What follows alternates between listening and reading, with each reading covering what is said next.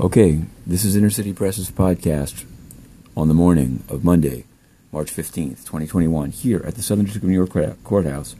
We're covering already almost 10 cases, but we're focusing on 2 trials, both of which we made requests for openness in.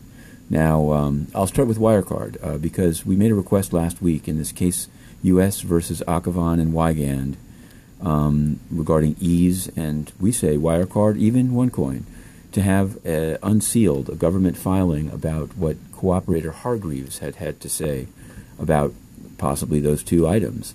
And the government opposed it, and today Judge Rakoff ruled, quote, "Now before the court is a letter from Matthew Russell Lee, a reporter from Inner City Press, requesting access to trial exhibits, and the sealed unredacted letter. Upon due consideration, the request is granted.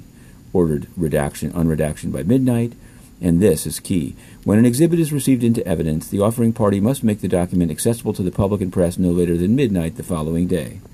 And this goes beyond the way well, I won't get into it. It's a big thing. All right. The Honduras trial, the audio line is open. We opposed it being closed, as had been ordered on Friday, but the government still wants to seal it for 2 witnesses. I was in the courtroom and actually spoke to, I don't want to get into it, but one of the attorneys, who said, and admittedly, my thought is this: if there are safety concerns, they should have raised them weeks before the trial. Nothing has changed. The only thing is that they saw some audio was leaked to YouTube, possibly by a JOH supporter, nobody knows, and they saw an opportunity to get further sealing. It's not correct.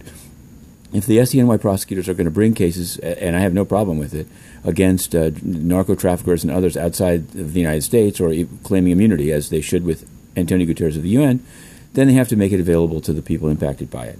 That's my thoughts. Okay, then. Meanwhile, at the UN, we've asked why the team in Honduras is sucking up to JOH. Still no answer. We've asked a number of things, including the corruption of Antonio Guterres and how he dares try to get a second term while banning the press. No answer, so we filed to start a debate. Okay, that's it. The 2-minute drill. Matthew Russell Lee, Inner City Press, to be continued.